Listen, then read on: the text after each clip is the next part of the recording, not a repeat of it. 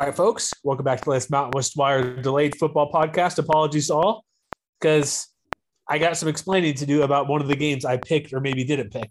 MWWire.com is a website where you can find all of our, what we got here, Matt, podcast, articles, randomness on Twitter, MWC Wire. Good tweets by you typically throughout the day.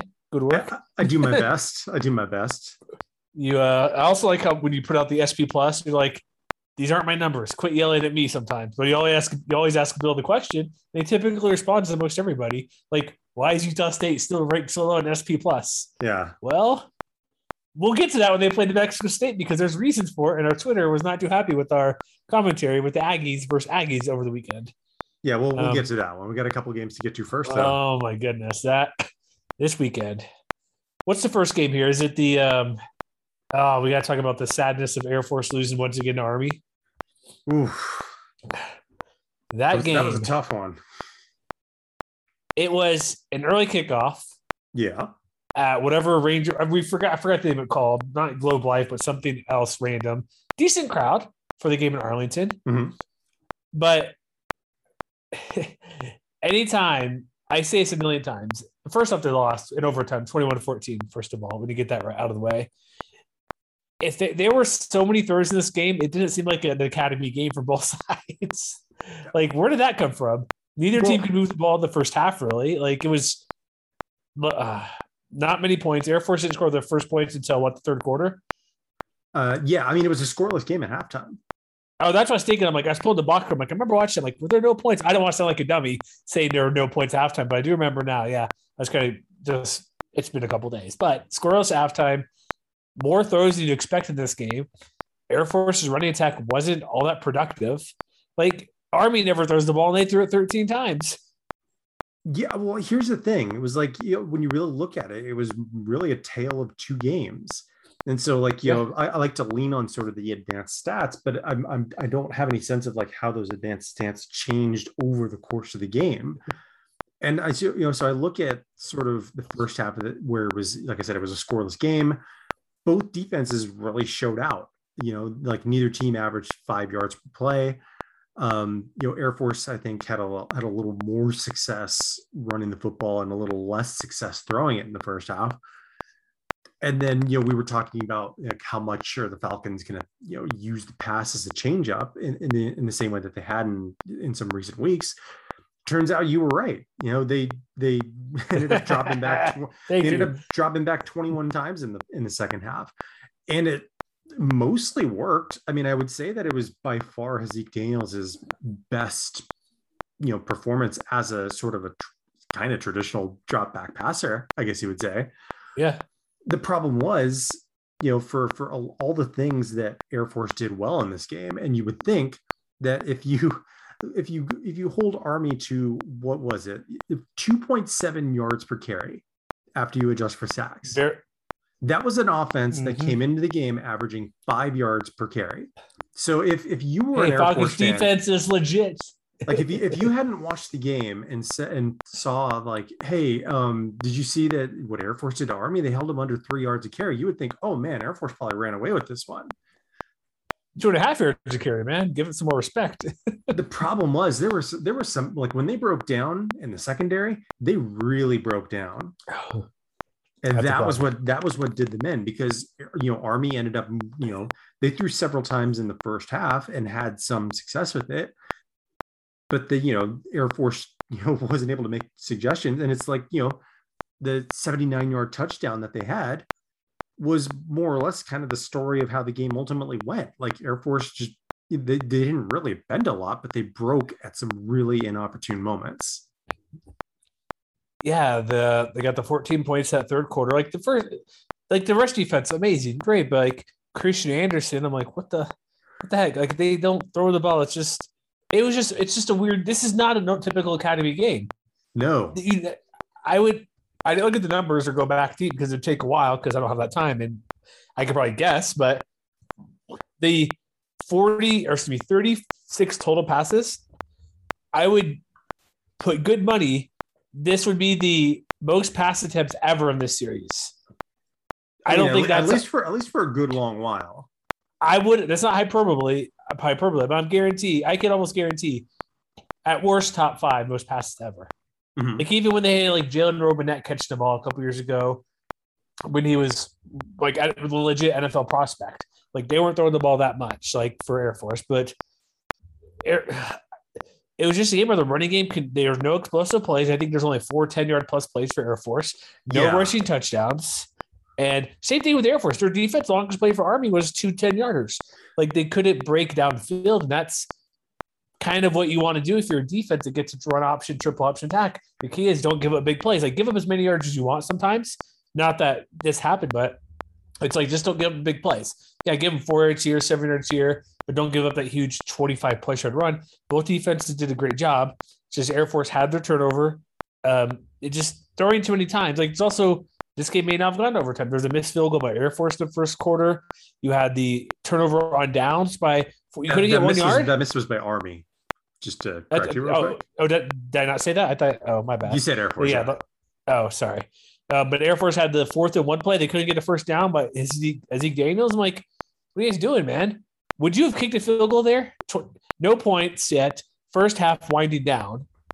Do you agree with them going for it at the 27? Because that's still a decent 40-something yard field goal, 44-yarder. You're okay. You were Air Force. You were against a rival. You were looking to assert your will.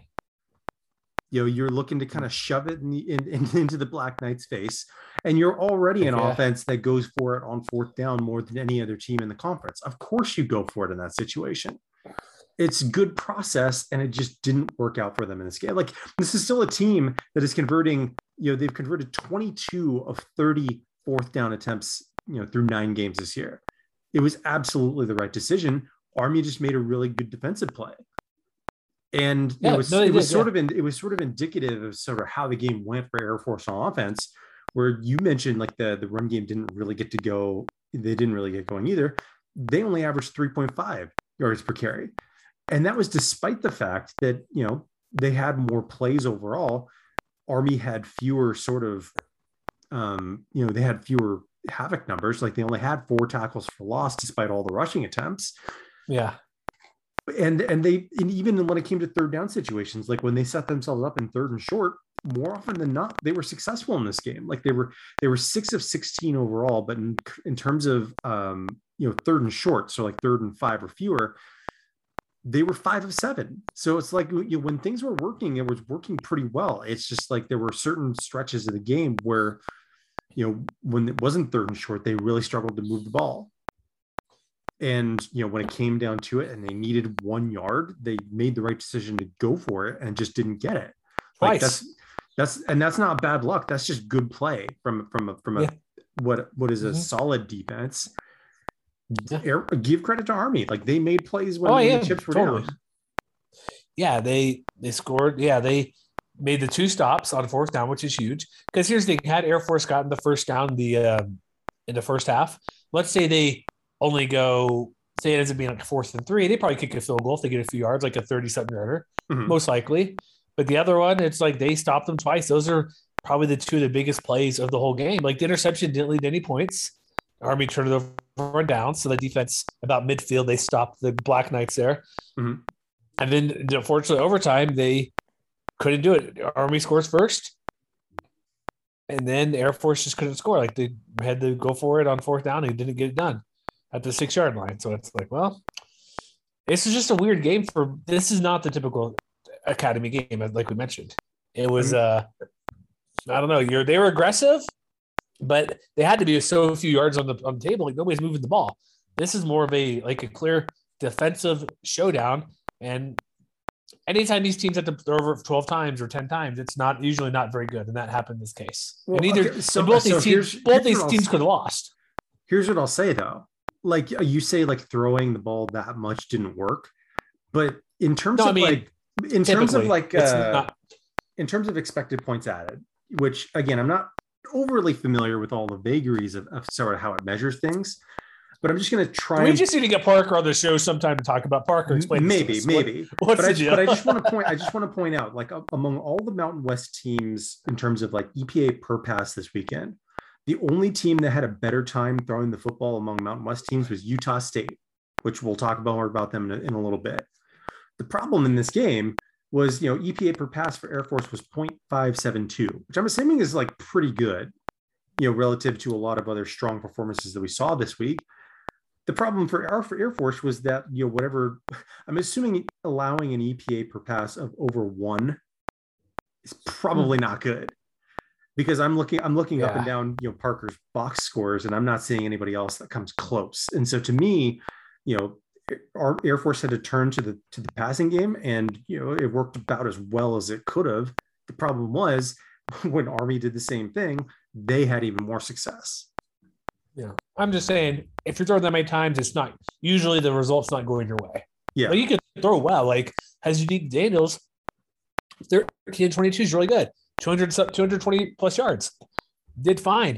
It's just that if he's doing that, things, like I said, things are probably not going your way, and that's clearly what happened. But so they could still win the Commander in Chief if Navy beats Army. Is that right?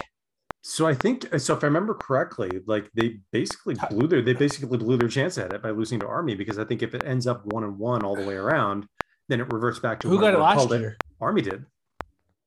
Oh, never mind. I thought Air Force had it for some reason. Well, yeah, they're done. Yep. Mm-hmm. That's sorry, Coach Calhoun. Apologies, but is there anything to take away from this game going forward? Because it doesn't impact them in league play. There's still 2 losses within the Mountain West, or 1 loss with the Mountain West, I should say. They lost to crap. I don't have this record. They've lost to Utah State. They've lost to San Diego State in conference. Okay, that's right. I knew there's another one. So they're still Utah State's almost got it in the bag, but tough loss, because this game sometimes means more to them than the conference play sometimes, right? Like these Commander Chief type games are playing Navy and Army. It's kind of almost more important, they've said before in the past. So here's what I'll say. I think if there's one potential red flag, it's that it's now 2 weeks in a row that we've really seen the ground game struggle against a pair of pretty strong defenses. And so I think especially next week, going up north rather, to Fort Collins for the Ram-Falcon rivalry. Oh boy. We'll talk more about the Rams in a minute, but there's a likelihood that it won't get much easier for them, that they're going to have to find some answers sooner rather than later. I think that's about the only takeaway that I would keep an eye on. Yeah, like they're bowl eligible. They're probably not going to play for the division title, but we'll see what the Rams defense does. But let's get to my timeline's all out of whack here. What's the next timeline game we get to? That would be Wyoming. Oh boy. Beating Colorado State in the border war. Can I take another victory lap today before I have to eat crap soon? Well, I mean, you and I both picked Colorado State, did we not? Well, I'm talking about something more generic. Okay. Well, maybe we should mention that the Cowboys won 31-17 before we get into all that. They sure did. Point being, I've championed Levi Williams for over a year to be a starting quarterback. Okay. And so he played okay. Well, he played fine. 9-16, 92 yards. He didn't have to do too much. He rushed for 116, which is good. He had a long 52-yarder, which nobody can freaking tackle him. Rams, what are you guys doing? He had Titus Swen, that huge 80-something yard, almost untouched play. Like, what was that about? But I felt Levi Williams would be the guy because he could throw well. And I'm not that he threw great in this game, but it wasn't just him. It was Swen, Williams, Valladay. They ran the ball 57 times. Like what Air Force wanted to do, 6.8 yards per carry, including sack yardage. This, excuse me. Oh my goodness. But this game, like, I have kidding, like, well, I felt Williams is better QB, but not that he showed it today, but he 200 plus yards, fine. That's great. But for Wyoming overall, like the Rams, like you say, the Rams game next week versus Falcons. Look what the Rams gave up to Wyoming for a traditional running offense. You're telling me Falcons can't. That's a problem for more. I see that's more of an issue for the Rams and Falcons next week. I mean, I'm not saying you're wrong. I'm saying, what we had seen to this point in the season was that, Colorado State was pretty good at defending the run. And then, Wyoming, which had been sort of, up and down as far as the efficacy of their own running game. Yeah. That they basically blew the Rams out of the water. Like, Colorado State only had 3 tackles for loss in this game while letting, excuse me. Well, sorry, pass it along to you. No, it's all good. It's just, you can't handle my water. That's all. But There we they go. let Swen, Valladay, and Williams basically run all over them, and that was one of the more legitimately shocking developments of the entire weekend, because and it wasn't like it was a total no-show performance from the defense. So like they did force a couple of fumbles, and I think one of those turned directly into a touchdown, if I'm not mistaken. But all in all, it was sort of like more reminiscent of what we saw early in the season. It was a really kind of eerily similar to that South Dakota State game in particular, where the Jackrabbits went crazy. Yeah, they just ran right over them. We look at the Rams, also back in the Rams, switch it back to Rams offense. They ran the ball reasonably well, like almost 5 yards a carry. Like David Bailey did. I even mentioned this before. Like if Bailey gets I almost mentioned these exact numbers. Like if he gets about 80 yards on 20 carries, that's good enough. Like he got 19 for 88. Todd Centeio did okay, but nothing downfield. Everything was super short. Outside of that one trade, like did you see that freaking Trey McBride catch on the sideline? That was amazing. Yep. It's like what do you do? Tip it to himself essentially. It's crazy.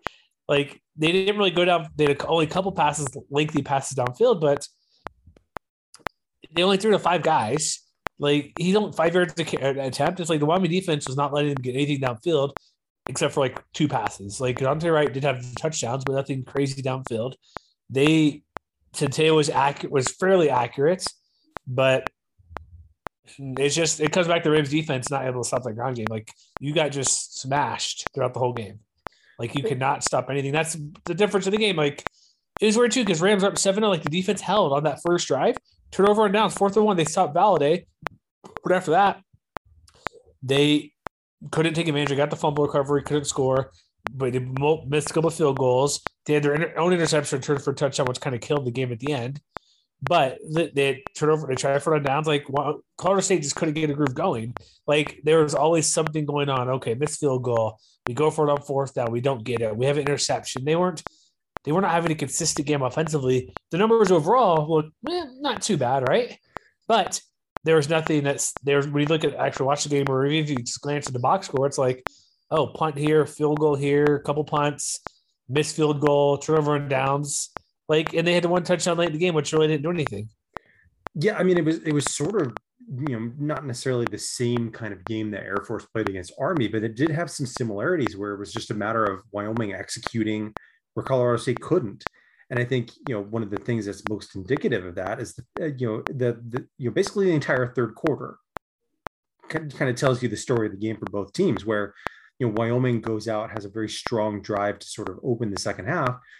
But the drive stalls outside the red zone. They miss a field goal. Colorado State gets the ball back at their own 27, get all the way down to the Wyoming 6, and have 4th and 5, and decide to kick a field goal. Which in a situation like that, you're down 17-10 at that point.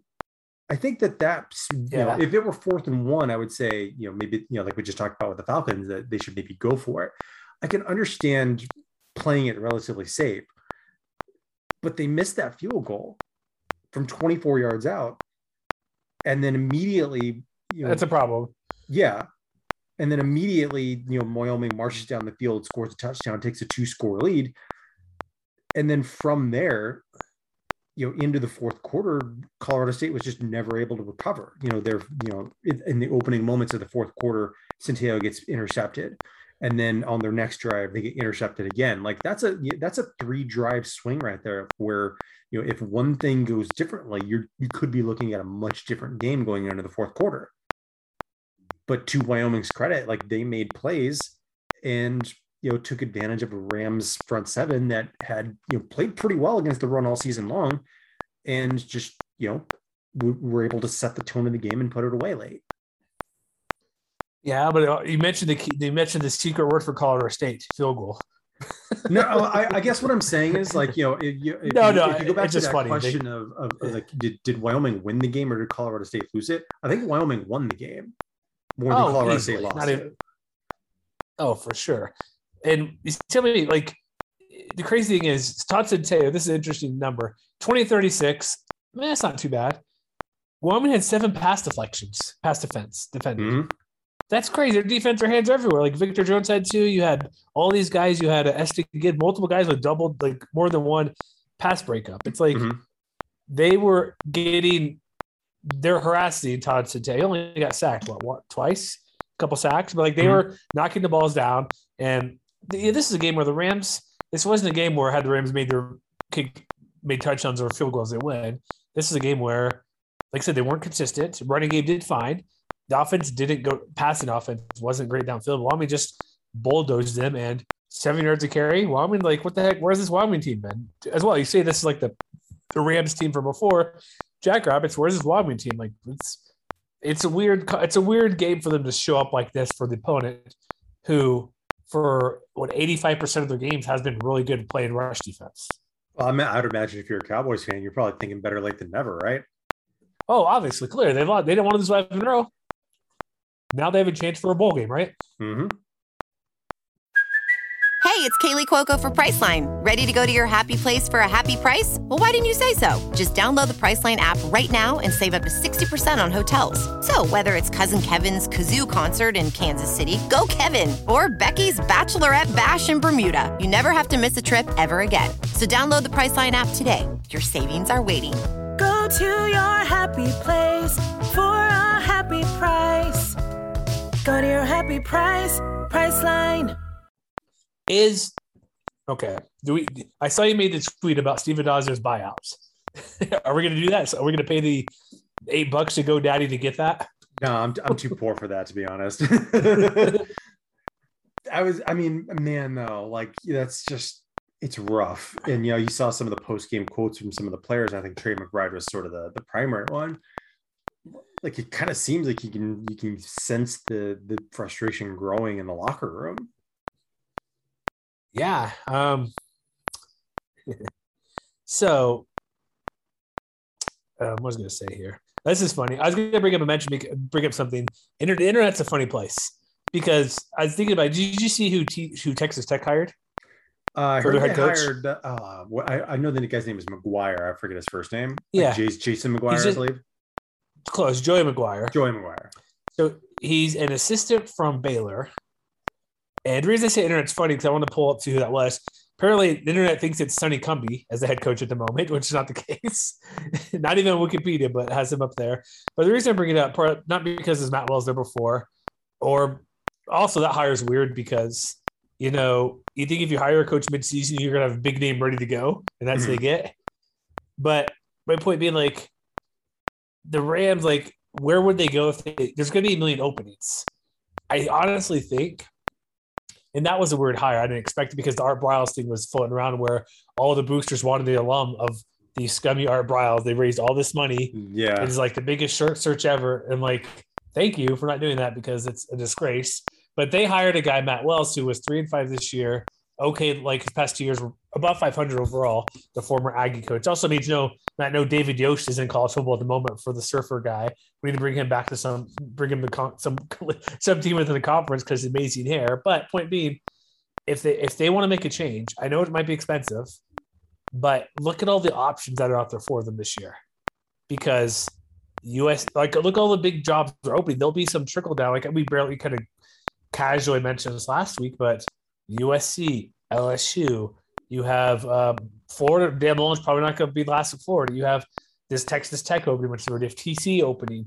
TCU, you're going to have probably Chip Kelly may not be back at UCLA. Herm Edwards might not be. There might be 5 Pac-12 jobs open, and like Washington State's already open. So there's going to be options where they could have a pick of maybe a pretty good coach.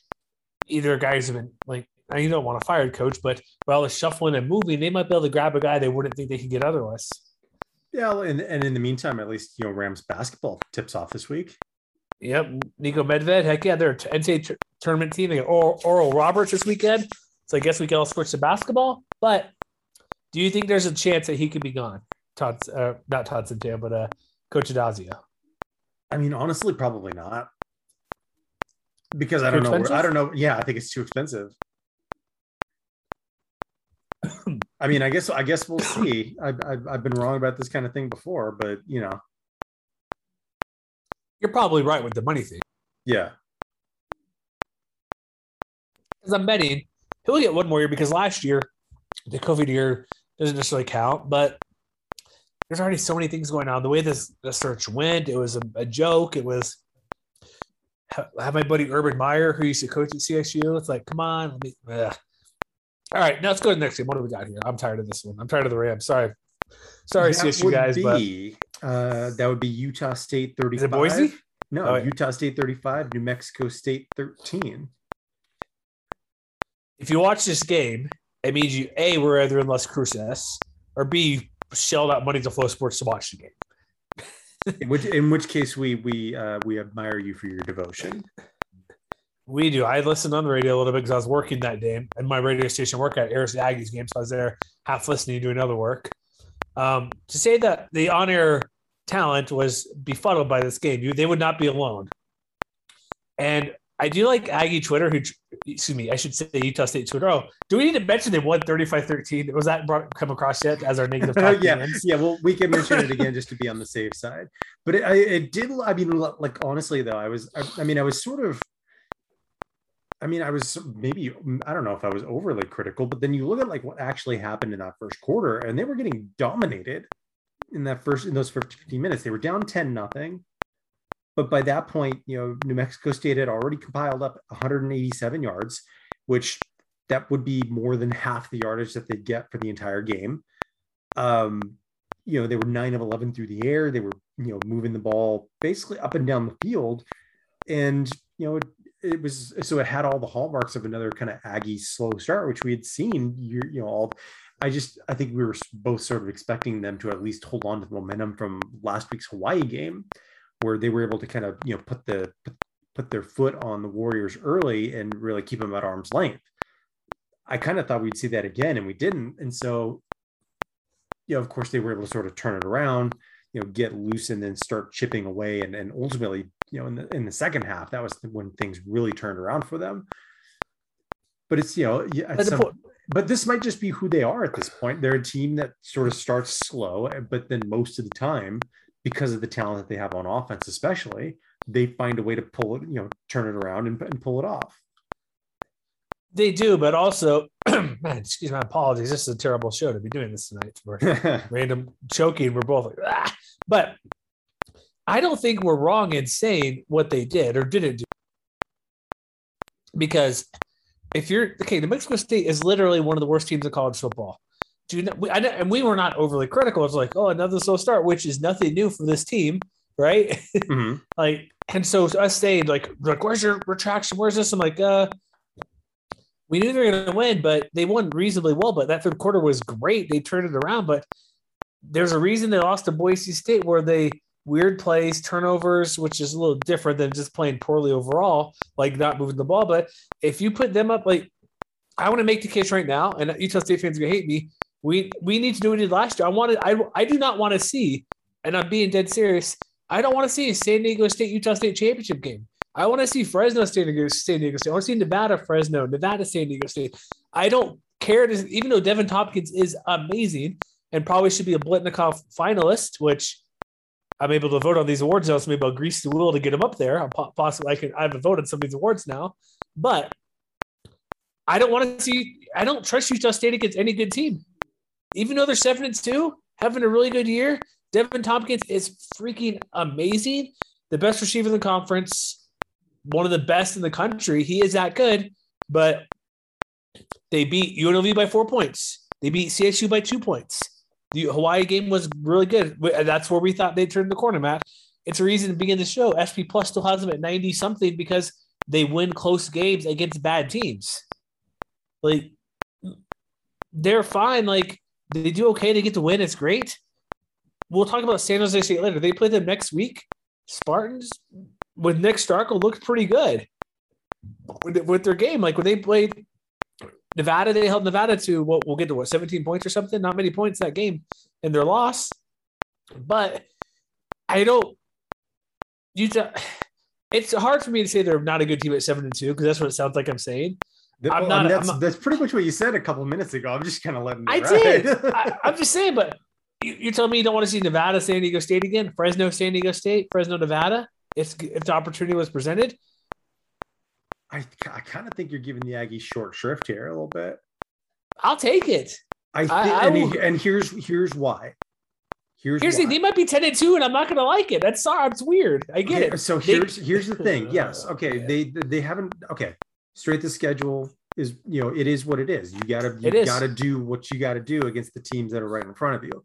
Beat UNLV by more than 4 points. Beat the Rebels by more than 4. Even in the games that they've lost this year, they were never that far out of it for most, I got most of this discussion when I posted my power rankings on Twitter. I saw Boise State fans and Utah State fans, and it's worth reminding people that Utah State outgained Boise in that game, both in terms of total offense and I believe in terms of yards per play.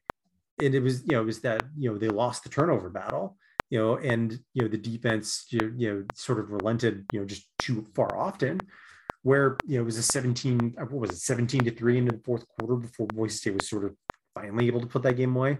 And even against BYU, it was a 1-score game like midway through the fourth quarter, right? Mm-hmm. So here's the Boise State game. So here's what I think you're seeing though. You're starting to see more of that kind of close game luck that we're seeing, especially earlier in the year. And you're seeing longer and longer stretches of them being a complete team, which is sort of what I've been waiting on. You saw it for basically kind of the first 2.5 to 3 quarters against Hawaii. And you definitely saw it in the last 3 quarters of this game against the Aggies, because that offense knows how to move. Yeah. Logan Bonner. Not all the time, though. Logan Bonner threw it all, but, they didn't necessarily have the most explosive running game again. Noah only averaged 3.6 yards per carry. Calvin Tyler Jr., I think, he got stuffed on a couple of critical early downs, and he only ended up with 39 yards, but they didn't need that because, like you said, Devin Tompkins went out and had a 200-yard performance through the air. He was able to spread the ball around, go at 6 different targets, had at least 2 catches. They can play a sort of a dynamic game where if they need to lean on the passing game, it's good enough to win games. If they want to be more balanced, that they can. And I think, what the biggest leap over the last couple of weeks is that the defense looks like it's finally starting to come around. 13 points is fine. It's great. 7 sacks, 14 TFLs. And that was something that, we definitely started seeing it more against Colorado State a little bit. We saw it against Hawaii. So that element is if they can hang on to that, I would say there's still not many gimmies left on their schedule. You mentioned San Jose State, which is, they played everybody tough despite being sort of a transition year. Who else do they have left? Wyoming and New Mexico. So, I mean, they could win all 3 of those. They could run the table. And there's, like you say, you may not enjoy it. I say that there's a very real possibility that you're starting to see this Utah State team figure it out on all fronts.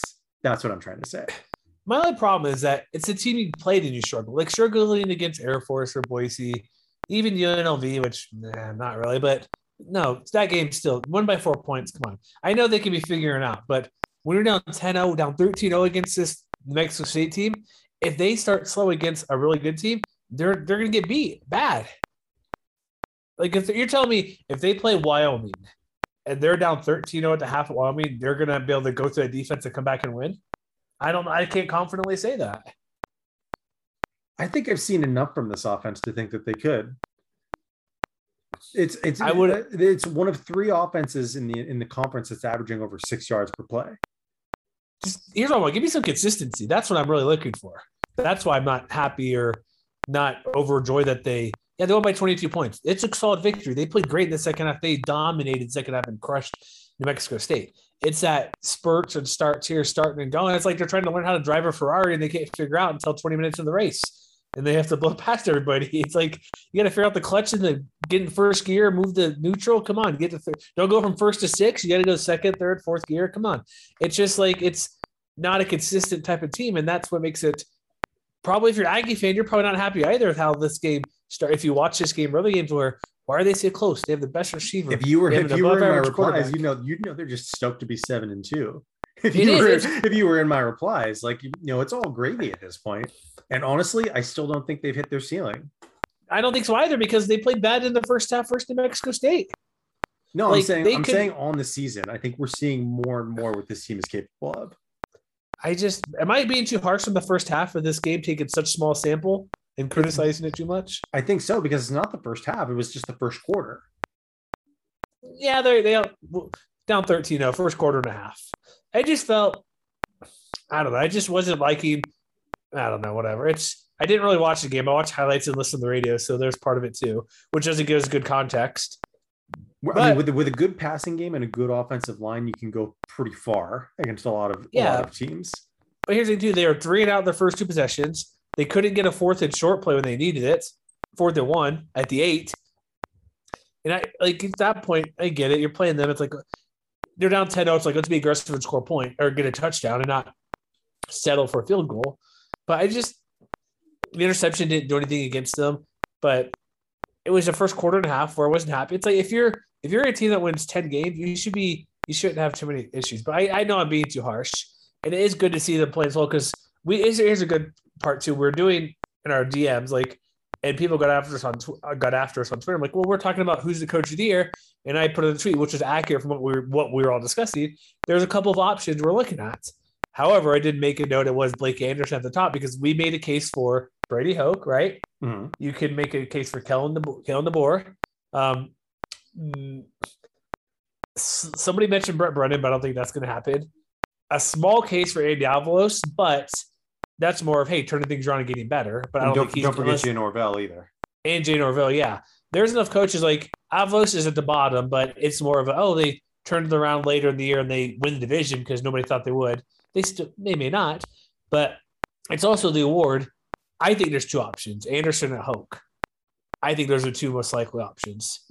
Most likely will be Anderson, and it shouldn't be that close. But it's like, you're going to take the guy who overachieves the most? Because what if Marcus Arroyo wins 2 more games and he's like 3-9? You give it to him for overachieving for wins? No. I mean, it is hard to argue against having infinity % more wins from your first year. I know. I get it, but who would you pick? You go with Blake Anderson, right? Was that your choice? Was that kind of who you felt who should deserve it? Honestly, I think if the season ended right now, I'd probably vote for Brady Hoke. What's the difference? Because they're ranked, they're 1 loss, they beat a couple Pac-12 teams. I mean, I forecast both of these teams to be 6-6. So it's your expectation.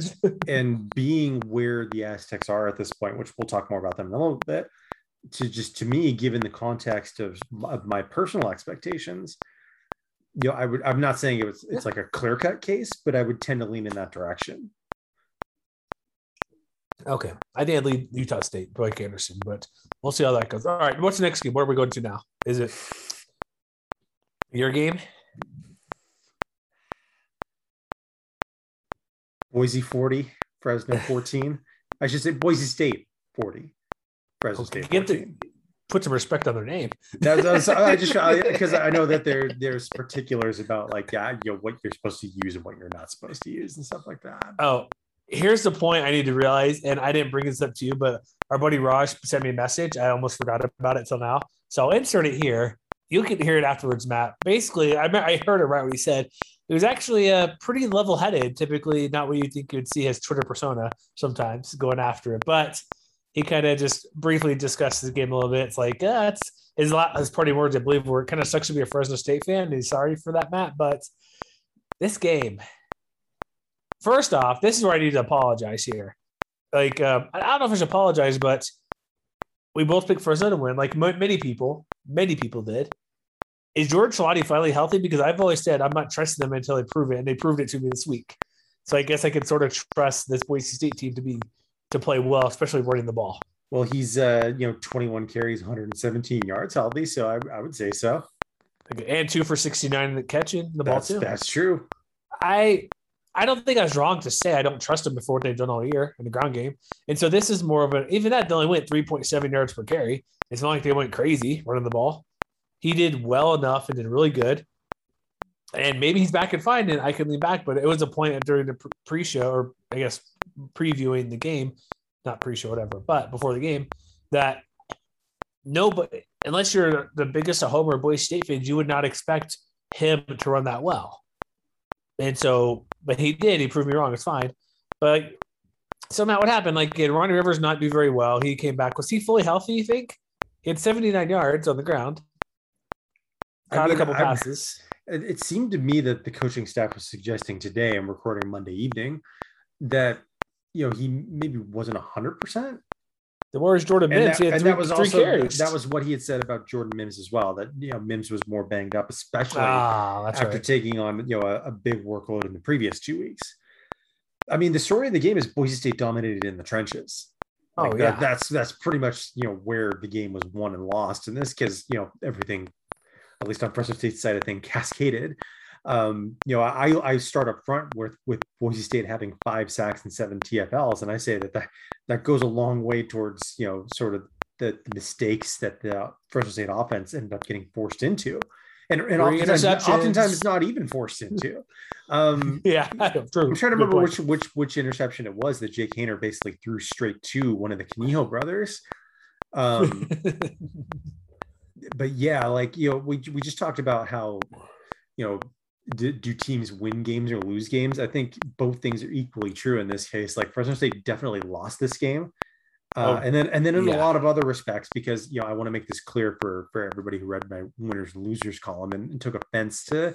Hey, where's Boise State, Matt? Come on, they dominated. Where were they? Come on, give us some credit. You hate Boise State, Fresno State fan. Boise State won this game in a that was my Twitter lot of different ways. So obviously Holani is one of them. His return just made the offense look different. The running game looked more explosive, and that in turn, allowed Hank Bachmeier to not necessarily have to shoulder the entire load. So 15 to 27, 283 yards and a touchdown is maybe a little more workman-like than I expected to see. I thought this would be more of a shootout. But he did exactly what was needed of him, and Khalil Shakir had another solid game, 7 catches, 67 yards, and a touchdown. I think if you want to quibble a little bit, it wasn't like 40-14 is obviously a big margin of victory, but I don't know if I would say it was necessarily an A+ performance by the Broncos. And I say that because they maybe left some points on the table because they had to settle for 4 field goals. You know what I mean?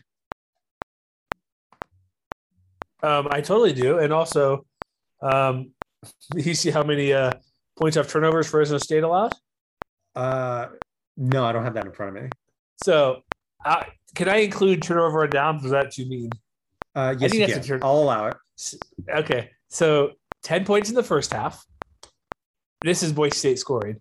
And then you had 17 points off turnovers. Not good, Matt. No. 4 turnovers, couldn't run the ball, getting beat up inside. This was, I guess I can quote David Carr. He says he hates Boise State because most Fresno State fans do. But Fresno wasn't good on 3rd down. They didn't convert any 4th downs. They had, so they had 4 turnovers, 3 turnovers, sorry. They had 11 penalties for 91 yards. They weren't disciplined. They were just outplayed in basically every aspect of the game, unfortunately for them. I mean, yeah, that's pretty much it. Boise State had more explosive plays, and that was ironically enough, despite having a slightly lower overall success rate. Boise State's overall offensive success rate was just 29%. Fresno's at 32%. It was just Fresno State made a lot of killer mistakes, and the Broncos didn't make any, and that was that was pretty much a big element of the game. Was there an area? Was it mostly because let's just say Marnie Rivers or Jordan Mims are fully healthy? Would that have made much of a difference? I mean, not the way that Jake Haener was playing, and certainly not the way the offensive line was playing. Yeah, his 3 picks, his 7 yards a carry, or 7 yards to throw. This is more or less the Boise State team that I expected to see a month ago. Yeah. And it looked like they sort of figured out a way to, navigate through their injury luck. It seems like, the young guys that they've really kind of put into place. And I think, Kaonohi Kaniho in particular, maybe the best example of it from this week. He had the 1 interception, obviously his older brother, Kaula Kaniho, had another.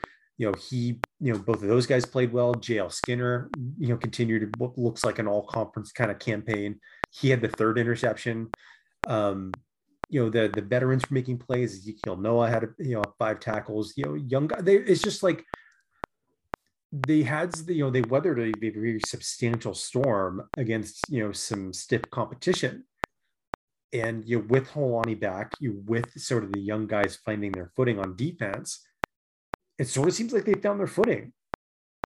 And I was thinking that this Boise State team would show up at some point. I was worried that it would be in this game. I was thinking like it would definitely be more of an offensive showdown, and that was just not the case because Boise State's one team it was. I mean, Boise State's pass rush has maybe been underrated a little bit all season long, and they showed out in this game. Dimitri Washington had a great game.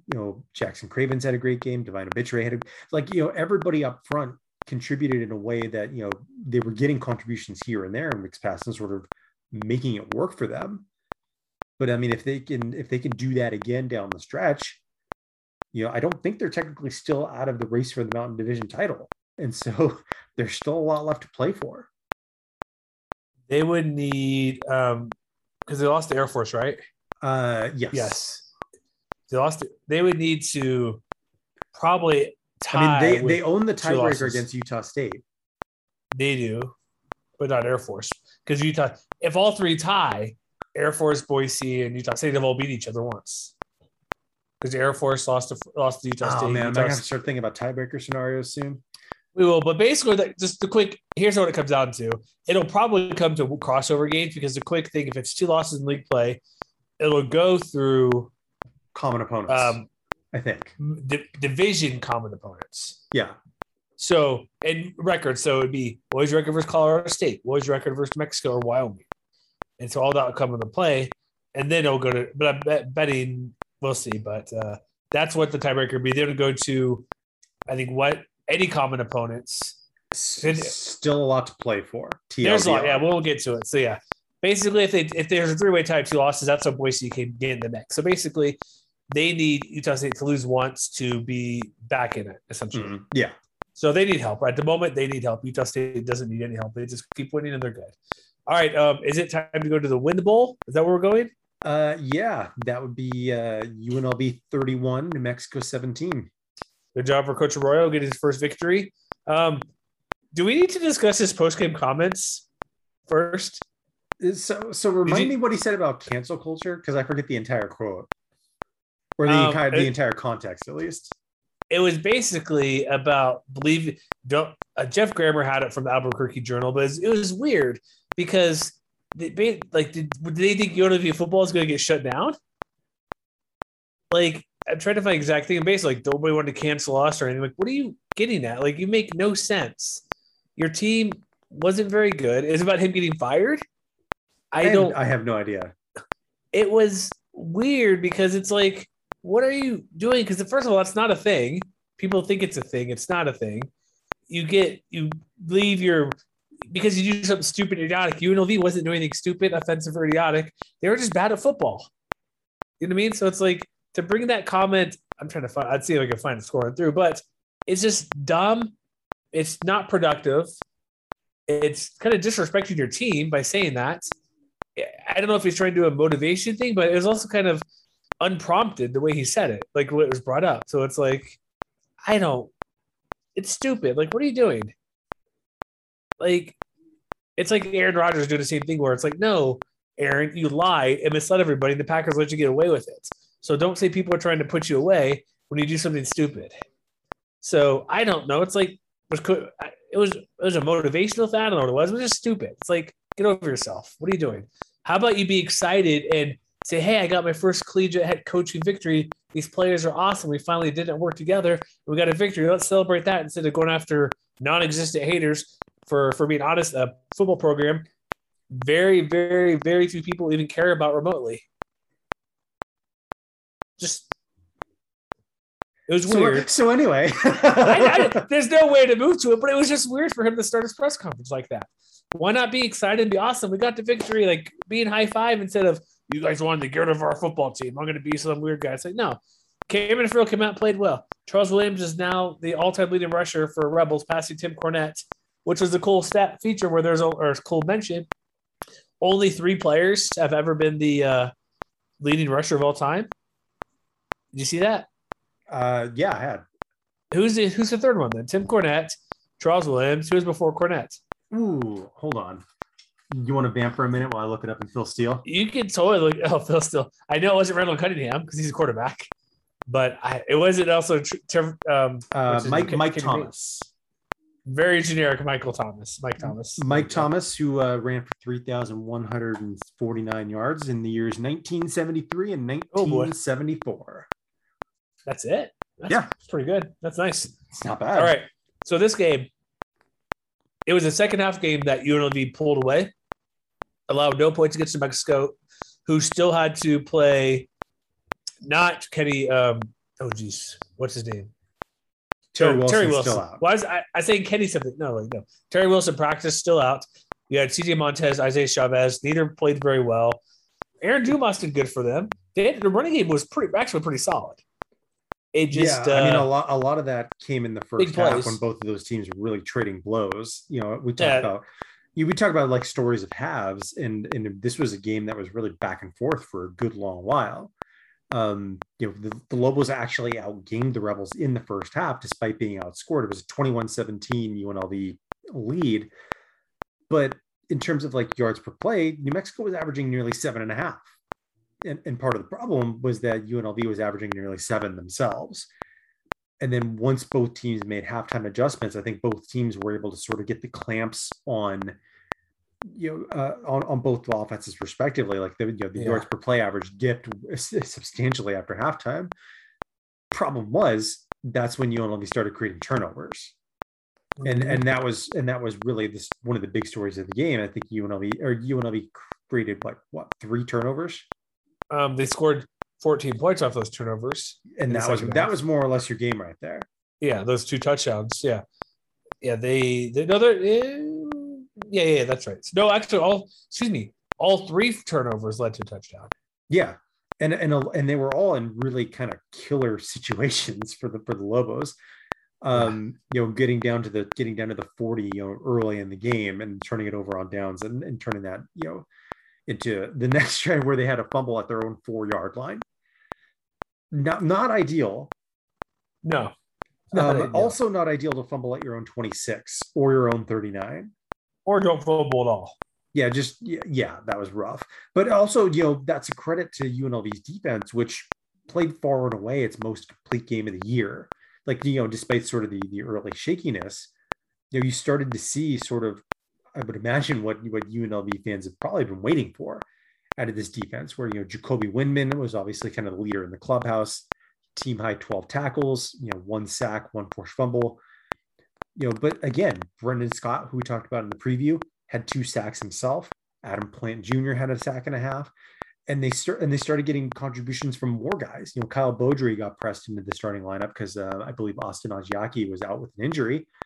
He had 2 forced fumbles and a sack and a half. So he was an integral part of setting up those early touchdowns. It was a dominant overall performance by the defense. Like once the game progressed and they sort of figured things out, Isaiah Chavez, I believe, got hurt, which is why he only threw the ball 3 times. Yeah. And Montez, again, kind of struggled in the same way that he did in his last stint against Colorado State, only 7 of 13 for 28 yards. And that was more or less your game right there. Like once UNLV figured out how to really put the clamps on that ground game, that was more or less game, set, match for them. It was. And it's good for Rebels for taking advantage of opportunities their defense gave them. Yeah.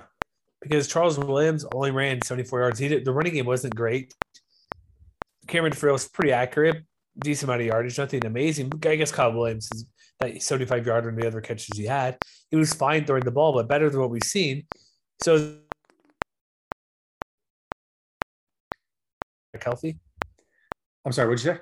Like if Brumfield, he's still injured, and Cameron Friel gets a victory, I guess they're going to ride with him, right? Because it wasn't Brumfield. It was announced that Brumfield's out for the year.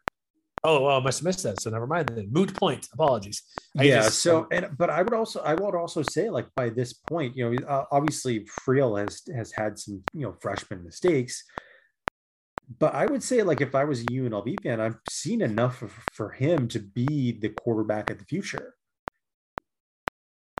Yeah, why not? Because he's not just a victory, but Doug Brumfield did fine. But we've seen improvement throughout the past month or so of him being the starter.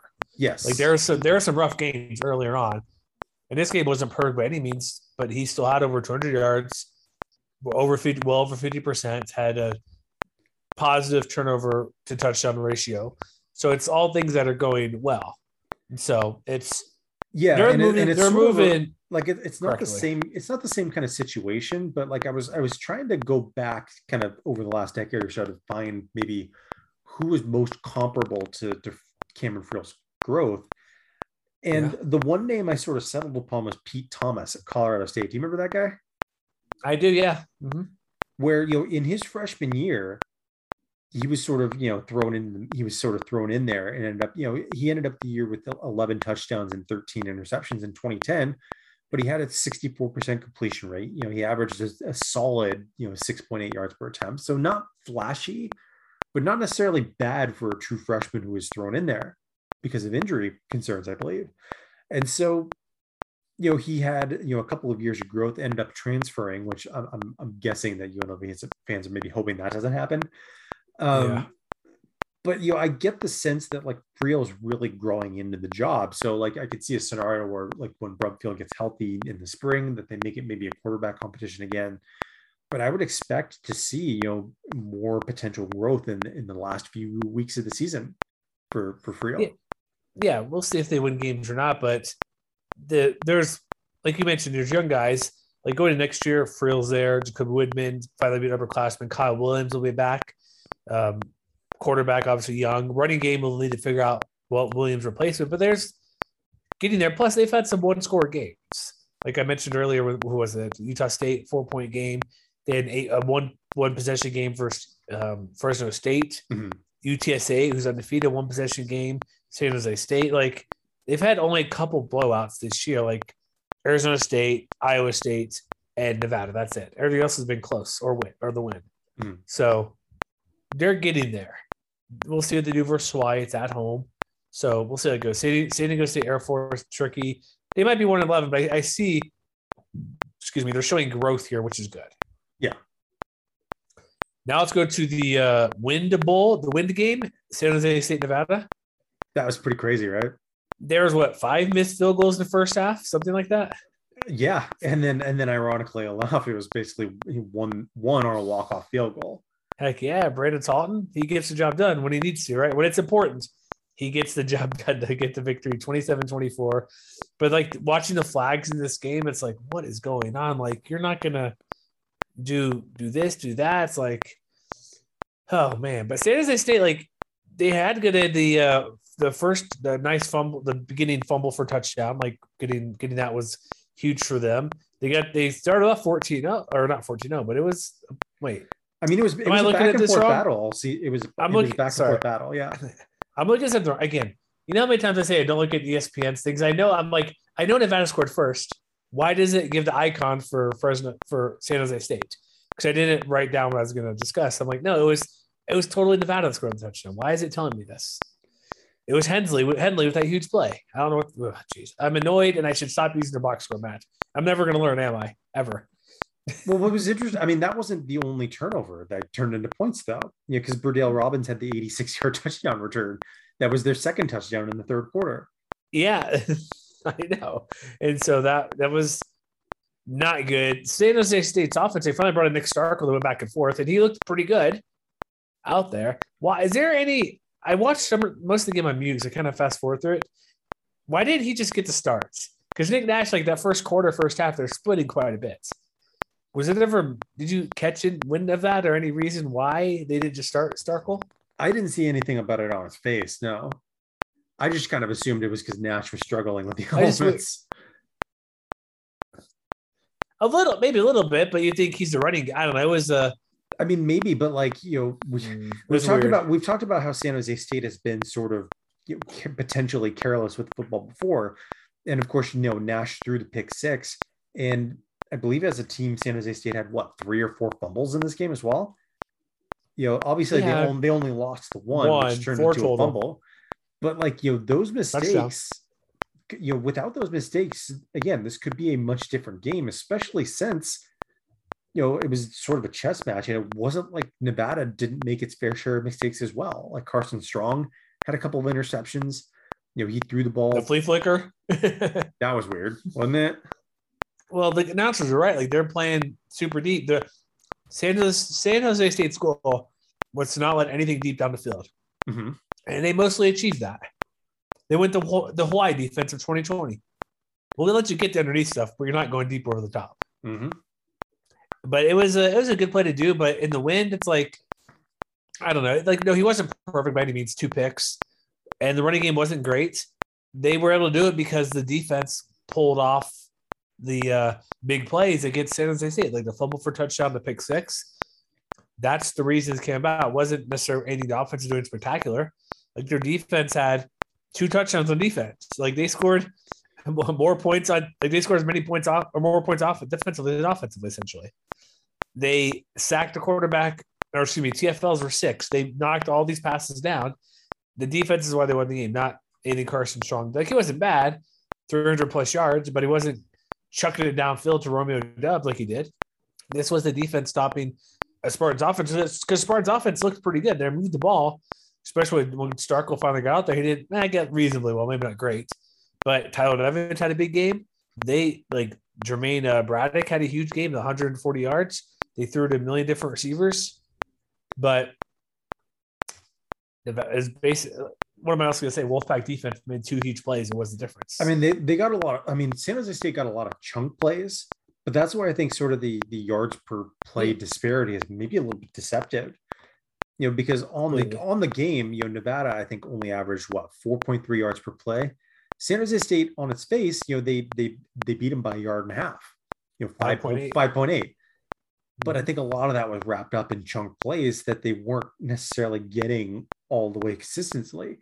And that I think goes back to Starkel in particular, who was, again, only 21 of 40. So you have to imagine, like, if they were a little bit better about connecting on some of those missed opportunities, that's where you get into other things like, being only 4 of 15 on third downs and things like that, where you left Nevada just enough breathing room at the end to, make a comeback. Yeah, they also the same thing offense, like they couldn't score when they got the ball. Like they got the interception was field goal, then they went interception back to back. So there's a couple of times they had a couple of changes, like they turn over on downs, they only got a field goal out of it when they stopped Nevada when they were going for that 4th and 3 at midfield, which is fine. Yeah. Stuff like that where you can't get you only go you move the ball reasonably well, but you're stuck inside the red zone, the 17-yard line after the penalty. Or not penalty, 5-yard whatever. Again, I hate this. I'm never using theirs again. This is completely out of order.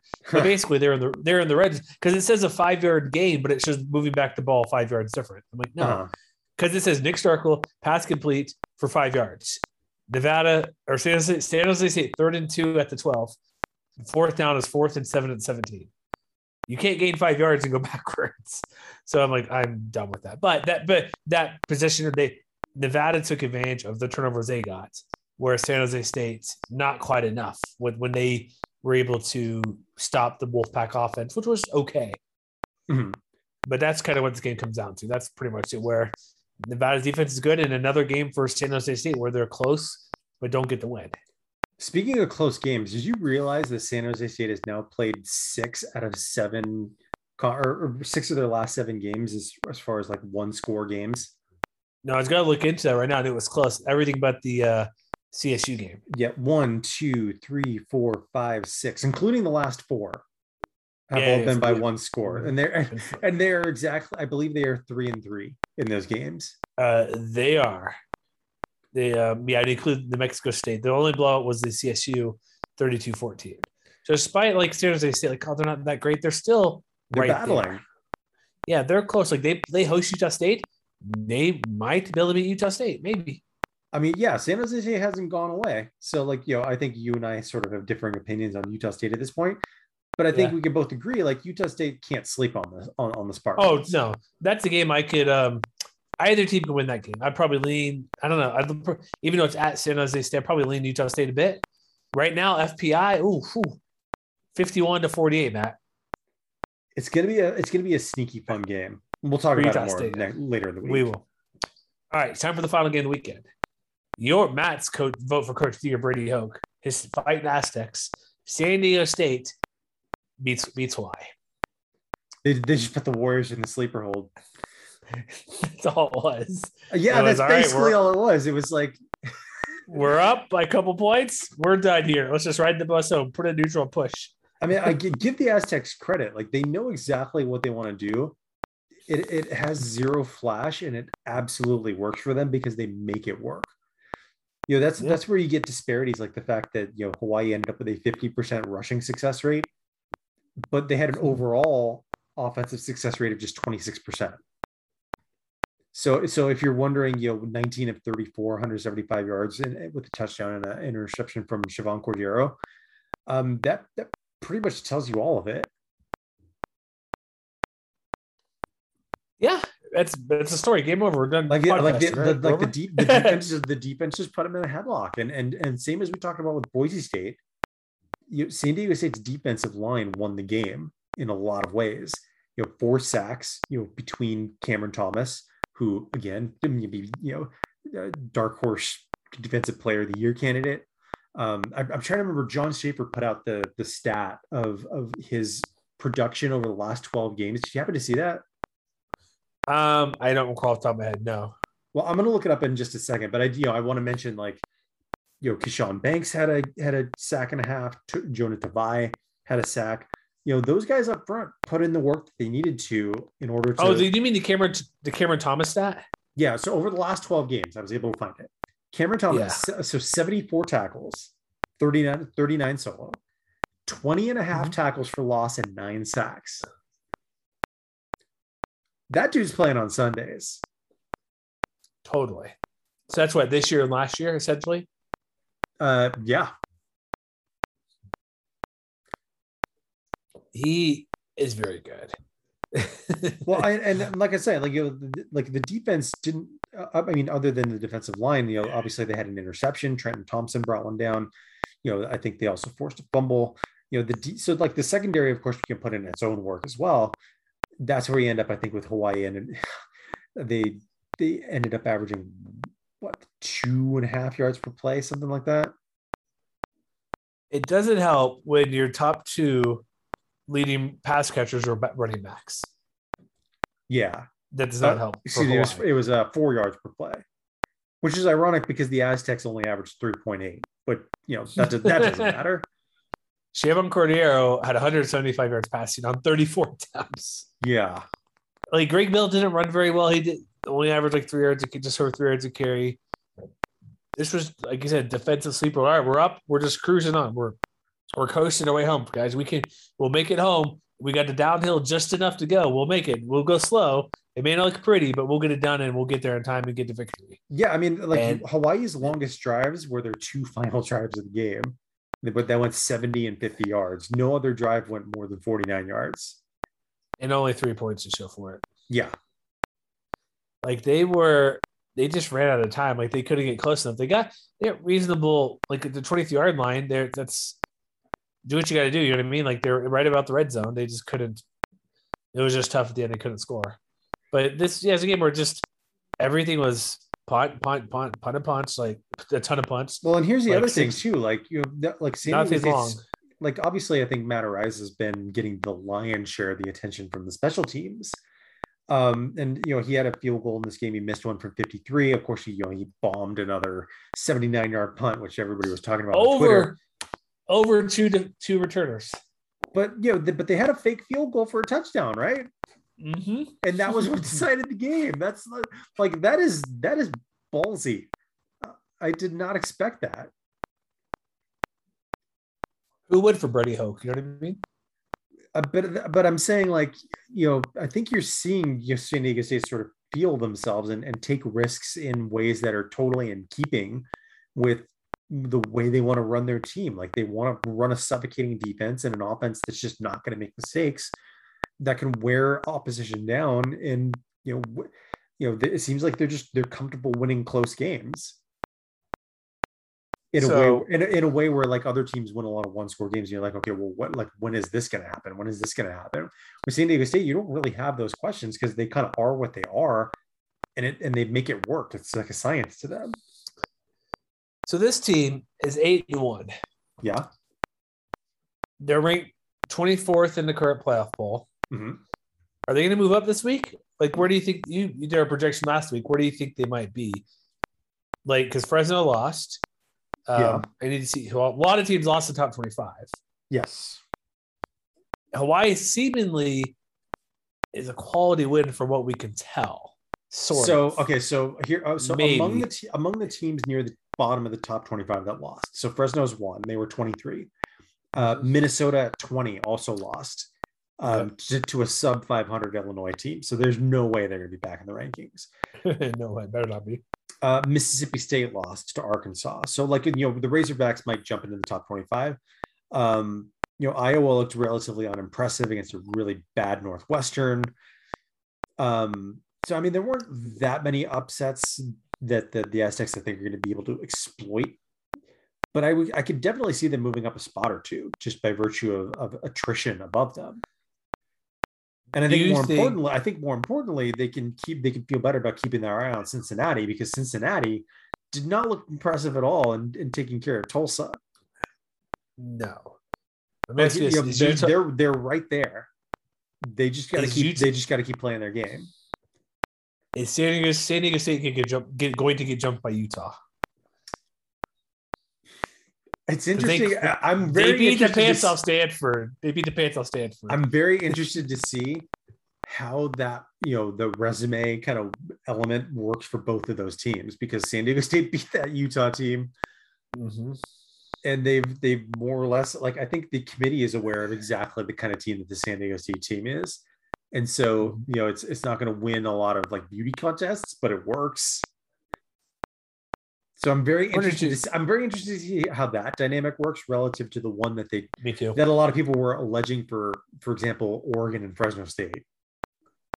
Yeah, because Utah has 3 losses at the moment. Yeah. But Utah, the way they're playing, and this isn't me. This is maybe 97% not being the Utah guy. They might beat Oregon when they host the Ducks in a couple weeks. Mm-hmm. However, they might lose to freaking Colorado because the Pac-12 is weird. Yeah, I mean, and I think you have to think about other teams too, especially in the group of 5 who we thought weren't going to get ranked, but they might break through this week. So Houston is one, although I think maybe their resume gets dinged a little bit because SMU lost again this past week.